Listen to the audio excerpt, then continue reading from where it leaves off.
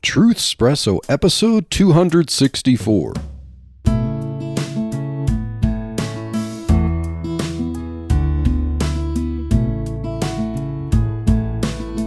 Hello friends, family, foes, and lurkers alike. This is your host for Truth Espresso, once again, Daniel Minnick.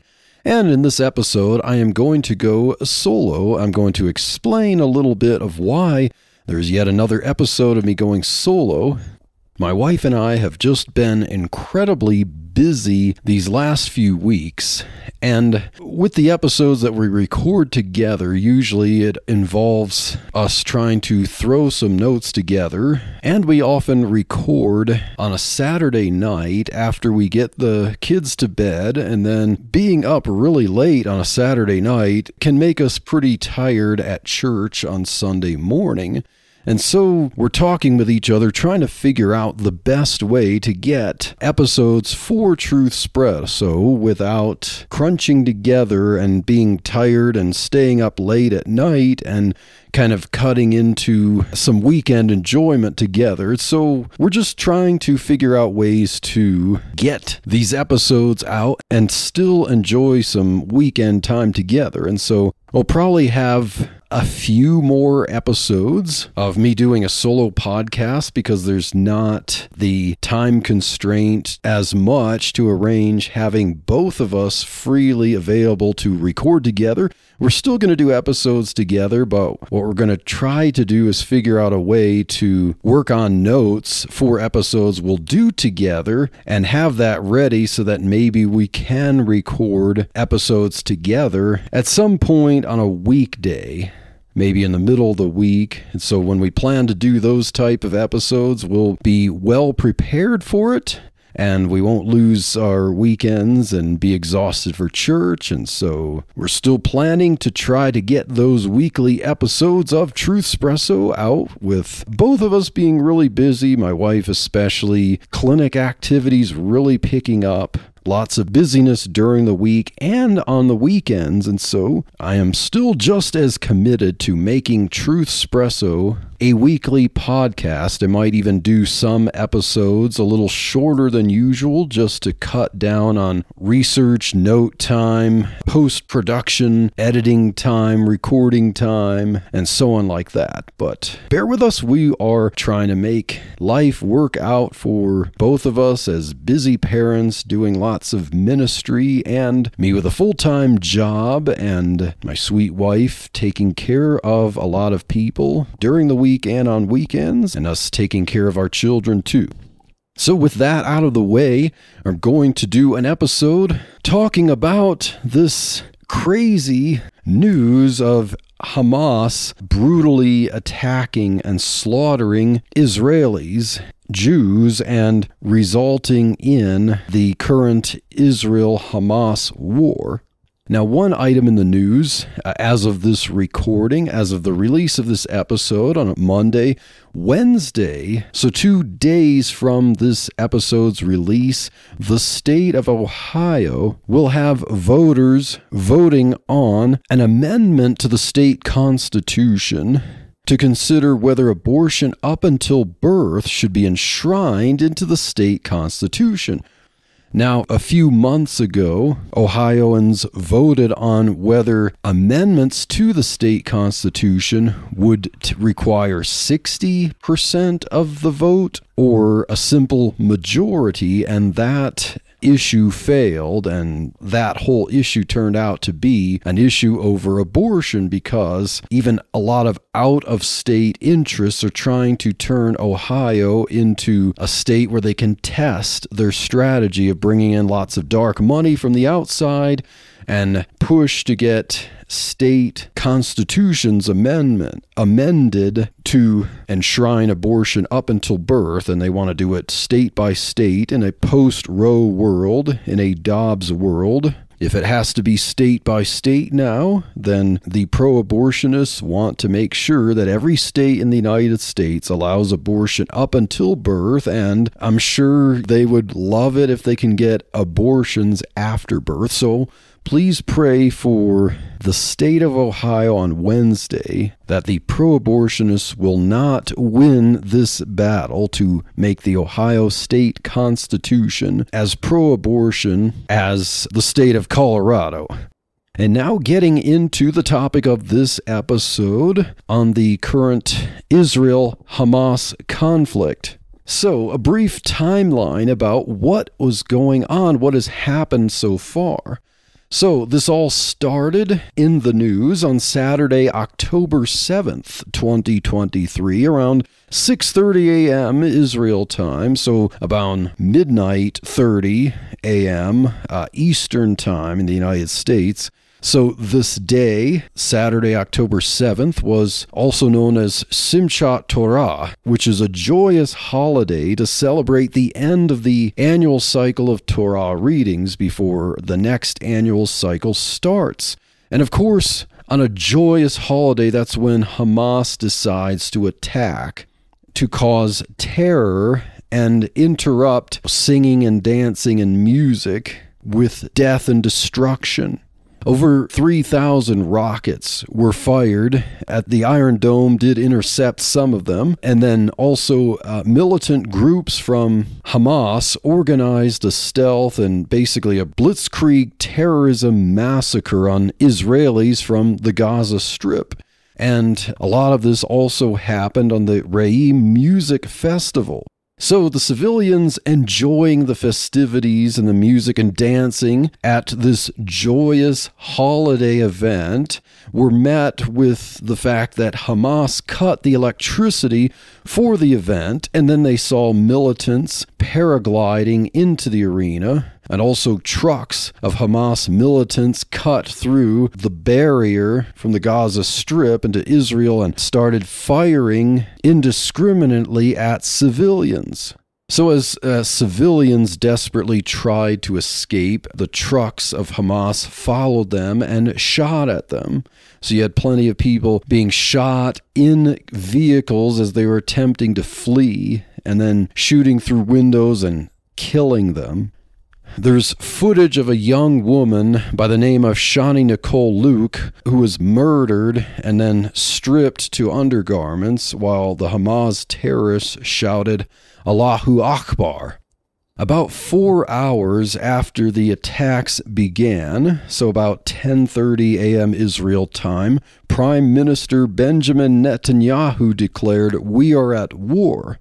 So from what we see from the vicious attacks, and there's just so much information out there to detail this, it's like drinking from a fire hose. And so, as I was trying to research what I can get, I had to just pick some stuff.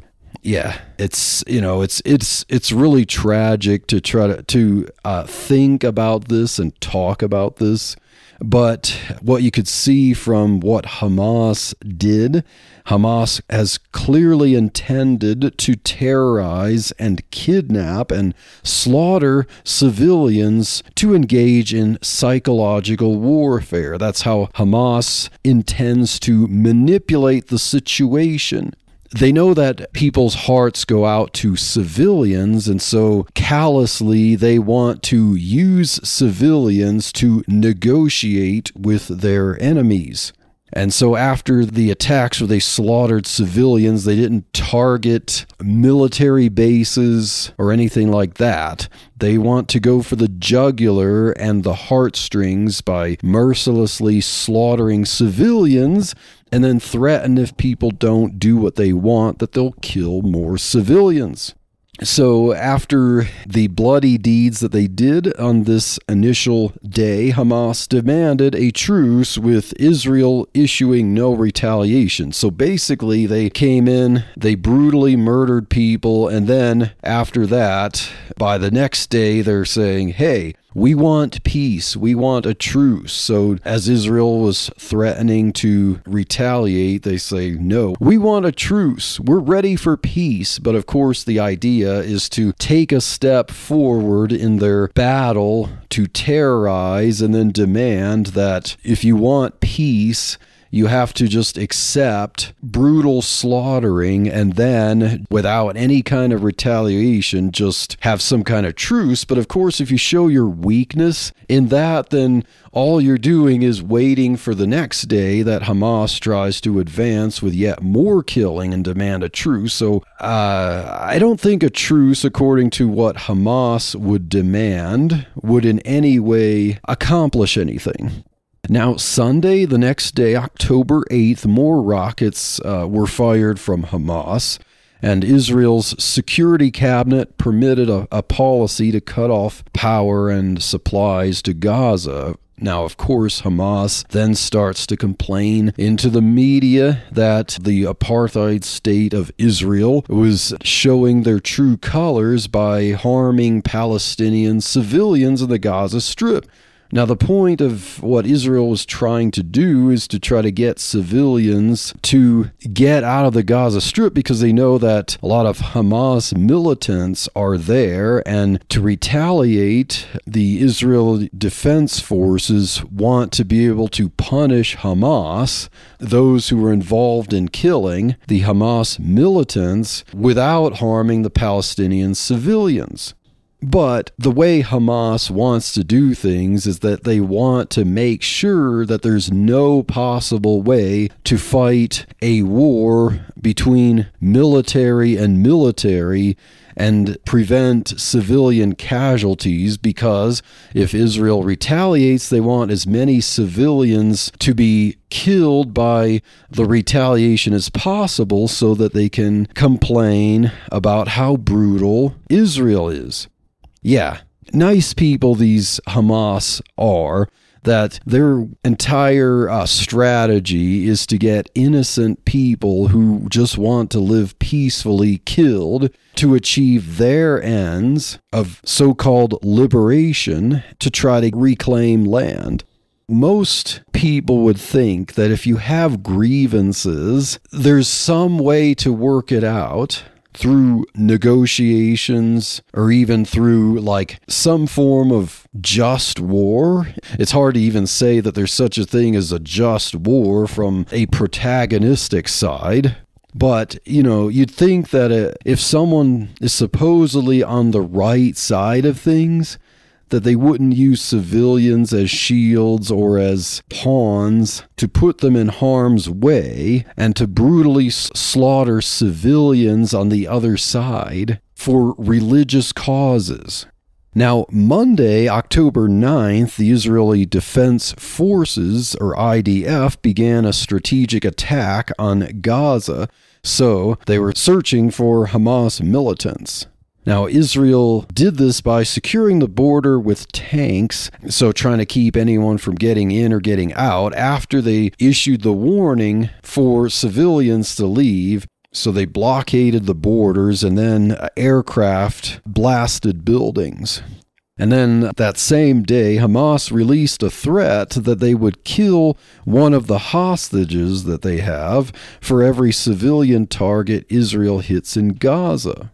Of course, as I said before, Hamas seems purposeful to make sure that civilians are shields and that Israel cannot retaliate without endangering Palestinian civilians, to show how brutal Israel is on Palestinian innocents. Of course, it seems that the Israel officials and even the Israel citizens, for the most part, don't want to kill Palestinian civilians. They want those who were involved in preemptively killing civilians from the Hamas side to be punished. If you take innocent life, you should be punished. And Israel's trying to make that possible, to punish the Hamas militants without hurting Palestinian civilians. But Hamas doesn't want that to happen. They're waging psychological warfare. They don't really seem to care about the lives of any individual person in the pursuit of their religious objectives. They don't even seem to care much about the lives of their own civilians, because they're perfectly willing to put them in harm's way to get slaughtered just so they can complain that Israel is killing their civilians. Tuesday, October 10th, President Biden declared that the United States stands with Israel. Now, it seems like he could have said this earlier, but give credit where credit's due, I guess. He at least said that. He made an official statement for the United States to support Israel.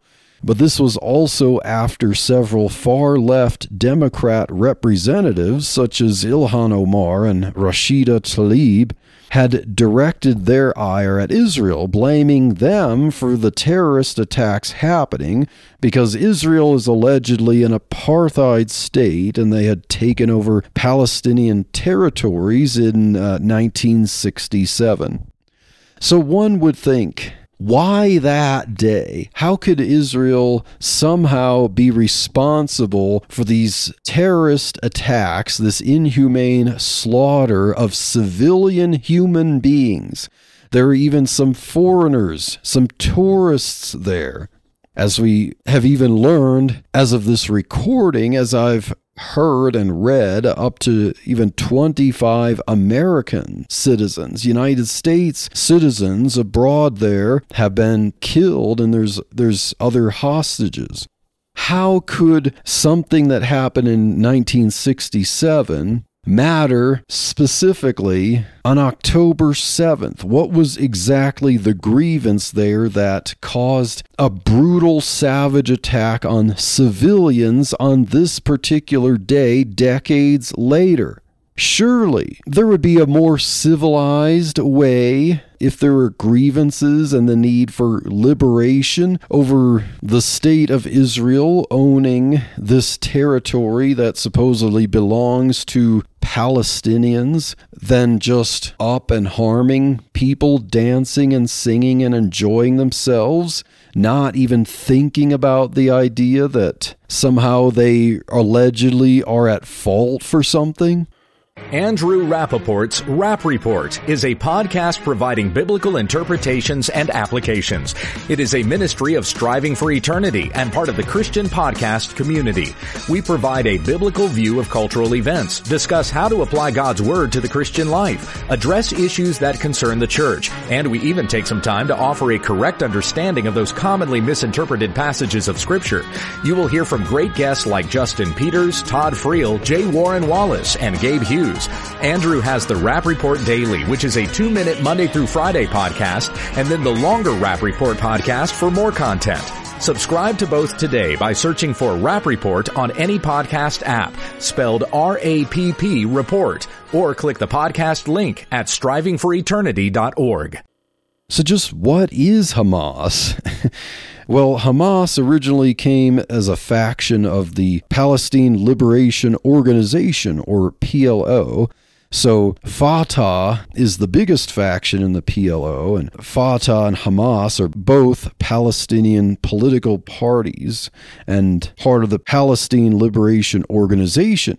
Now, in 1987, Hamas spun off from the Muslim Brotherhood. So they used to be part of the Muslim Brotherhood, but a group of people who had the same objectives created Hamas from the Muslim Brotherhood. And in 2006, Hamas won the majority of seats in the Palestinian elections. And so Hamas basically, through the democratic process, somehow won the majority and then basically took over Palestine and now have an iron grip on it. So it's no longer as democratic as it used to be when Hamas won the democratic elections. Now, although Hamas has made temporary truces with Israel since, they refuse to commit to nonviolent negotiations. So Hamas is more extreme even than Fatah. And although Fatah and Hamas have as a goal getting rid of the nation of Israel, like they don't want the world map to have a nation of Israel there. They think that there should be no constituted nation of Israel where Jews own a parcel of land there. They think it belongs to Palestinians, but Hamas is even more extreme than Fatah, because Fatah is willing, in their pursuit of that goal, to do some form of diplomacy at some times and to commit to nonviolence as necessary, but Hamas refuses to commit to any kind of nonviolence. Basically, it's just whatever it takes to get what we want. No life is sacred because the only sacred thing is the end goal. So, how has the rest of the world handled this conflict? It seems like everyone has to pick a side. And of course, one would think that every civilized person or nation or group or faction would, at least, regardless of how they understand the history of things, they would at least take the side of people who were slaughtered as civilians. But yet, after Hamas began their acts of terror, their animalistic attacks, killing men, women, and children who did them no harm, there's a protest in Australia, a video of that where you can hear people chanting, "Gas the Jews," in Australia.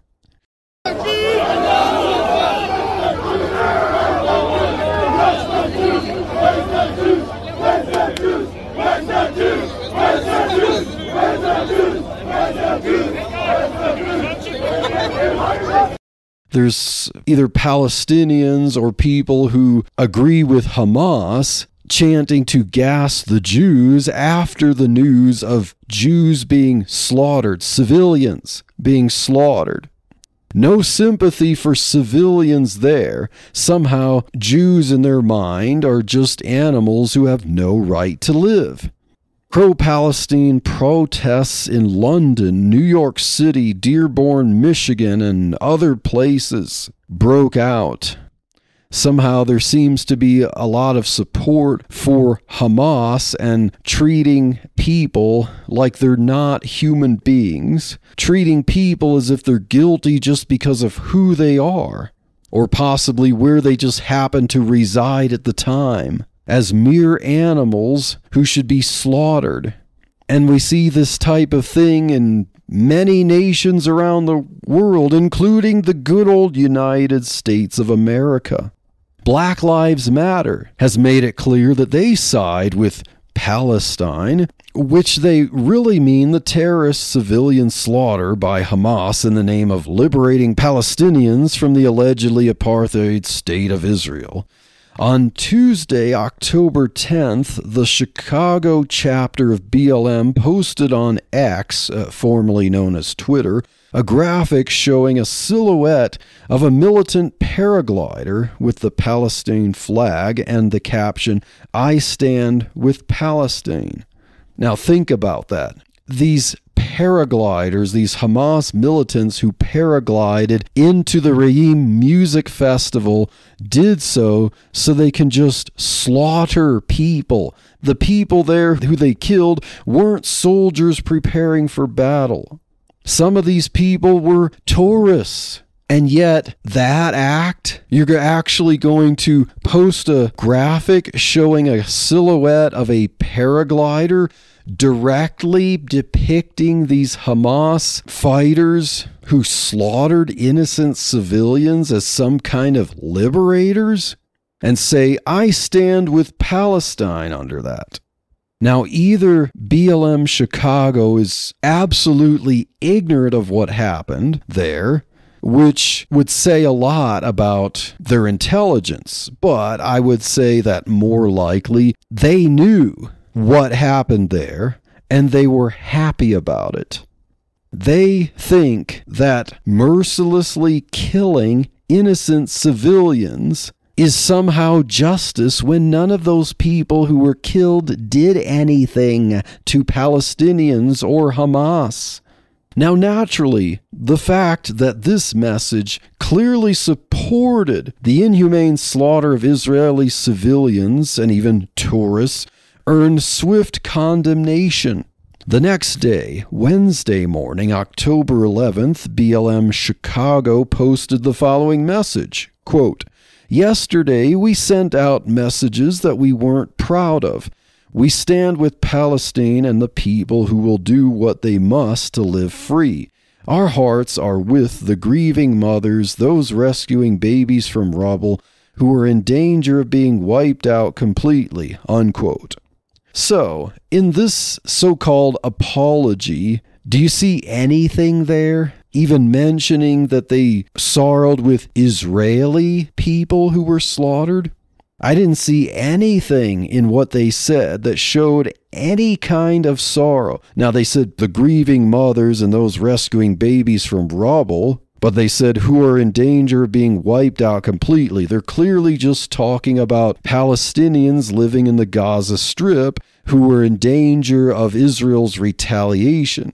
So the only part of the statement that you can say showed any kind of remorse was, yesterday we sent out messages that we aren't proud of. Now, I think BLM Chicago was, and still to this day are, totally proud of what they said. They just got called out on it, and so they wanted to throw a bone to people to try to demonstrate that they aren't as inhumane as they clearly seemed, when nothing about what they said as an apology demonstrated any remorse for people, for Israelis being harmed. They just said, we stand with Palestine and the people who will do what they must to live free. So clearly that statement shows no remorse, no repentance whatsoever for siding with Hamas terrorists, animals who slaughtered innocent civilians. Nice people, these BLM Chicago chapter people are. We also had beheaded babies reported in rubble, and this was in the kibbutz of Kfar Aza. Now, before we talk a little bit about that, another interesting encounter happened when reporter Hillary Vaughn on Wednesday, October 11th, tried to get Michigan Representative Rashida Tlaib, who's Palestinian herself, to comment on a simple question. So she was asking the question, do you have a comment about Hamas terrorists chopping off babies' heads? And you'd think that would be a nice, easy question for someone to just reply, of course not. She could have said, I stand for Palestine, but I'm against the brutal things that Hamas did. She could have said, I support the liberation of Palestine based on my understanding of history, but I condemn anyone anywhere who did what Hamas did. She could just have even said, no, I don't support people beheading babies. But she was asked over and over again, and this is what she did, if you listen to the video here. Terrorists have cut off babies' heads and burned children alive. Do you support Israel's rights to defend themselves against this brutality? We're just going to go through here. You can't comment about Hamas terrorists chopping off babies' heads?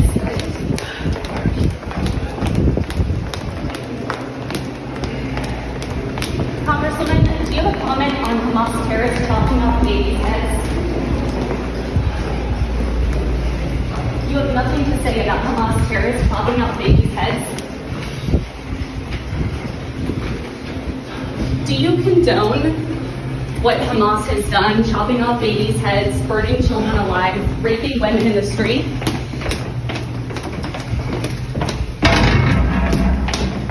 You have no comment about children's heads being chopped off?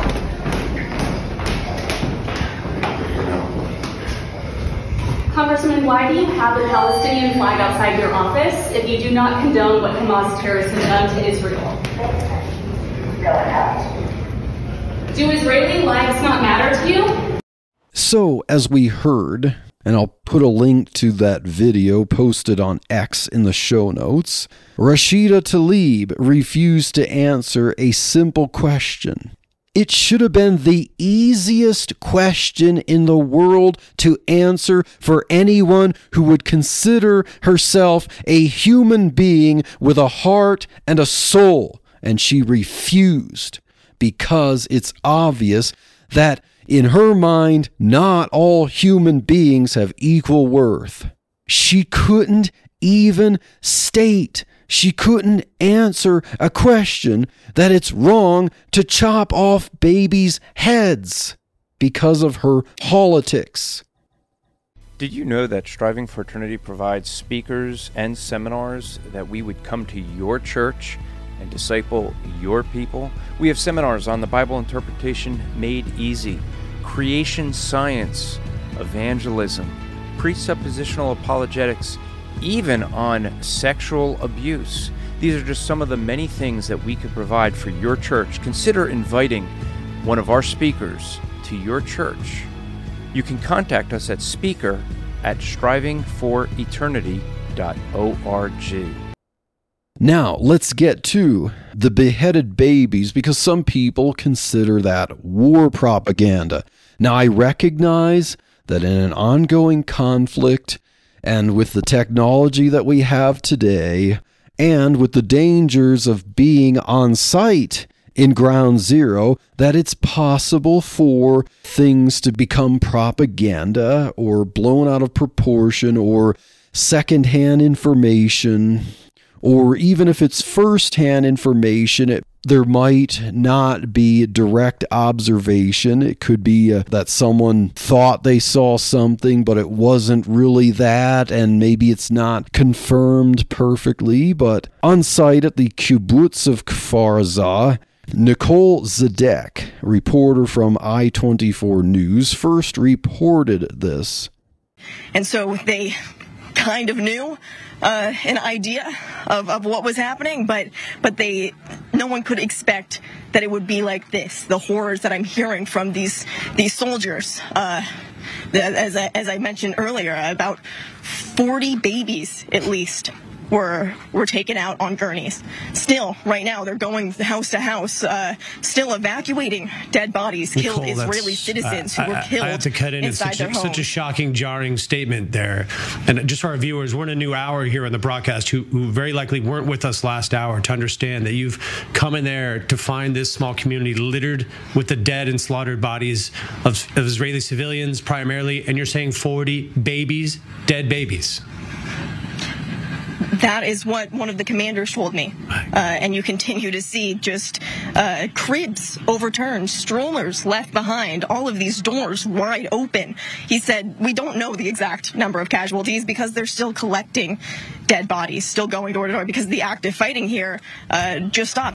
Now, I looked through a Snopes.com article. Now, of course, if I mention Snopes, we can have plenty of opinions about Snopes. Sometimes they do things really good. Other times it's clear that they have a certain political agenda and they want to make sure to protect that. So take Snopes with a grain of salt here. But bodies of babies and children were found among those who were killed at the Kfar Aza kibbutz. Now, babies and children were killed. That is an evil tragedy.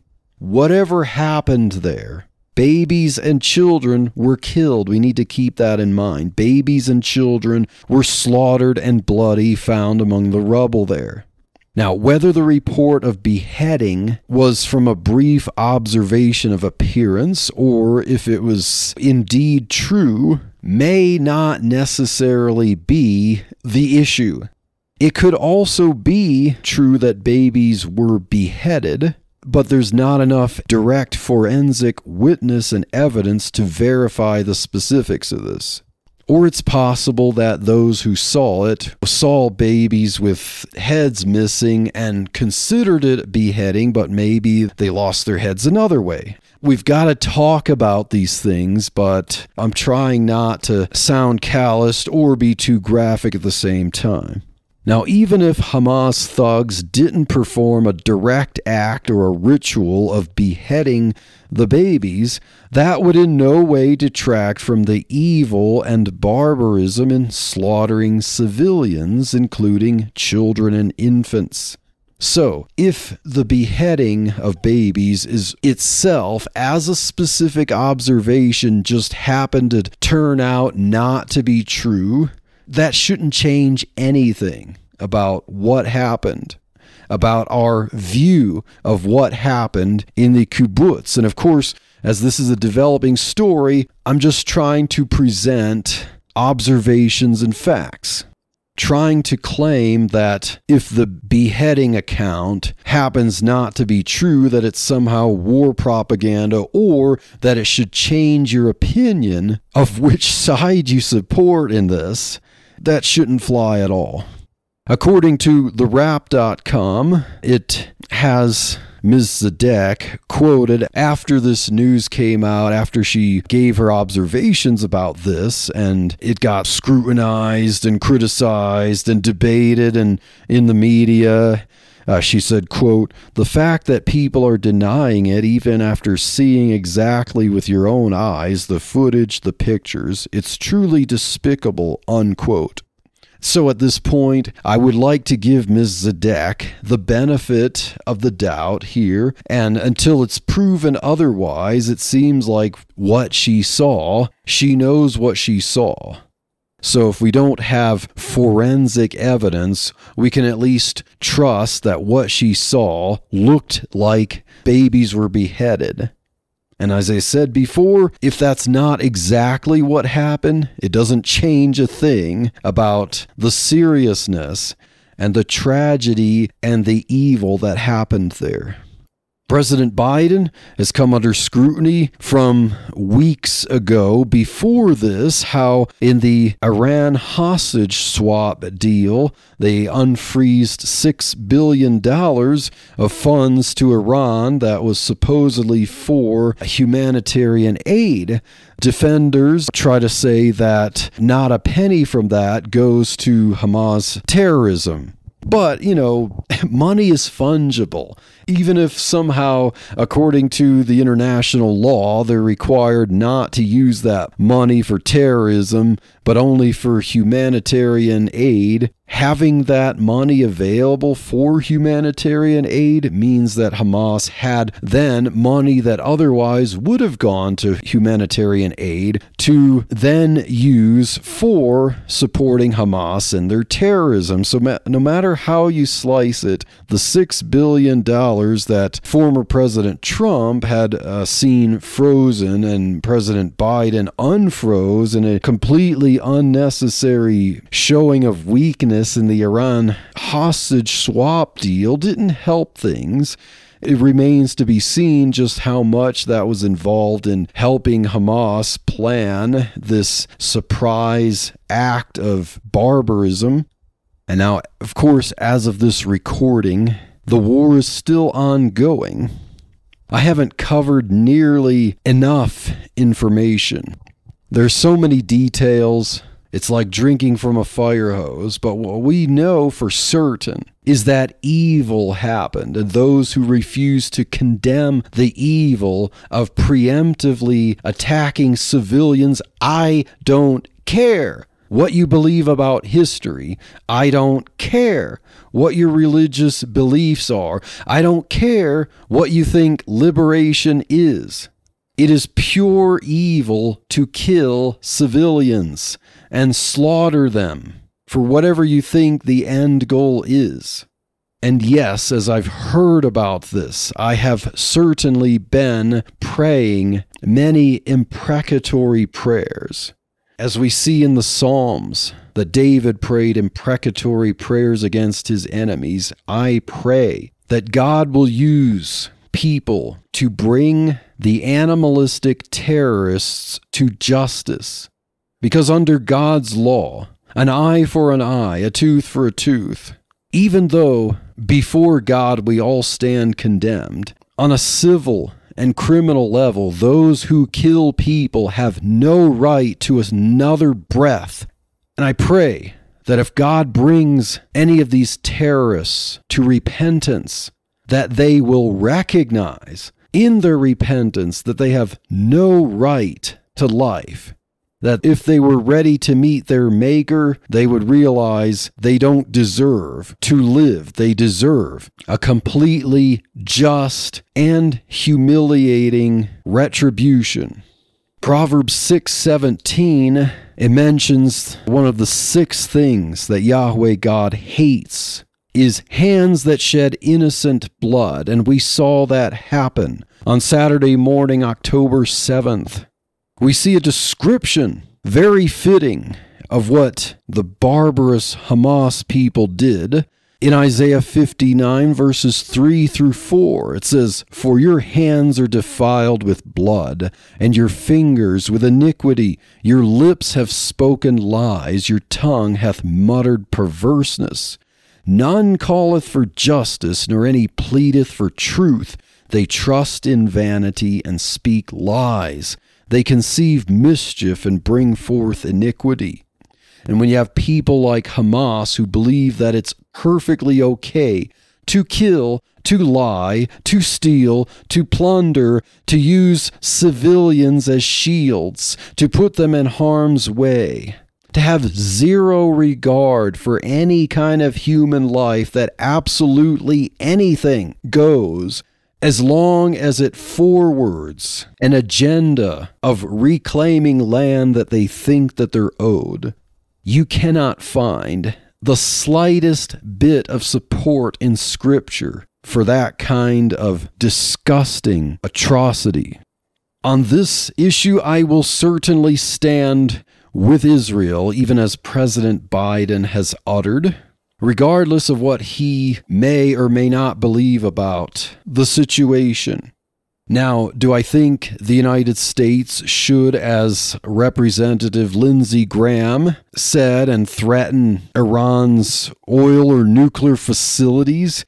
Am I ready for World War III? No, I think that better ways can happen. I believe that Israel, as a nation, has absolutely the right to punish those who committed these acts. And so, as politicians in the United States have tried to act like they can pull the strings of Israel, I say, get out of the way, let Israel do what Israel needs to do. I am personally tired of the United States trying to control Israel. Let them do what they need to do. Punish the evil terrorists. Get out of the way. Don't try to start World War III in the process. Assist with intelligence if you have to, but don't be so quick to jump into a large-scale world war. And I ask everyone who is a listener of Truthspresso to heed Psalm 122, verse 6, and pray for the peace of Jerusalem. They shall prosper that love thee. Pray for God's justice. Pray that as few casualties will happen. Pray that there will be a proper and just peace that will happen.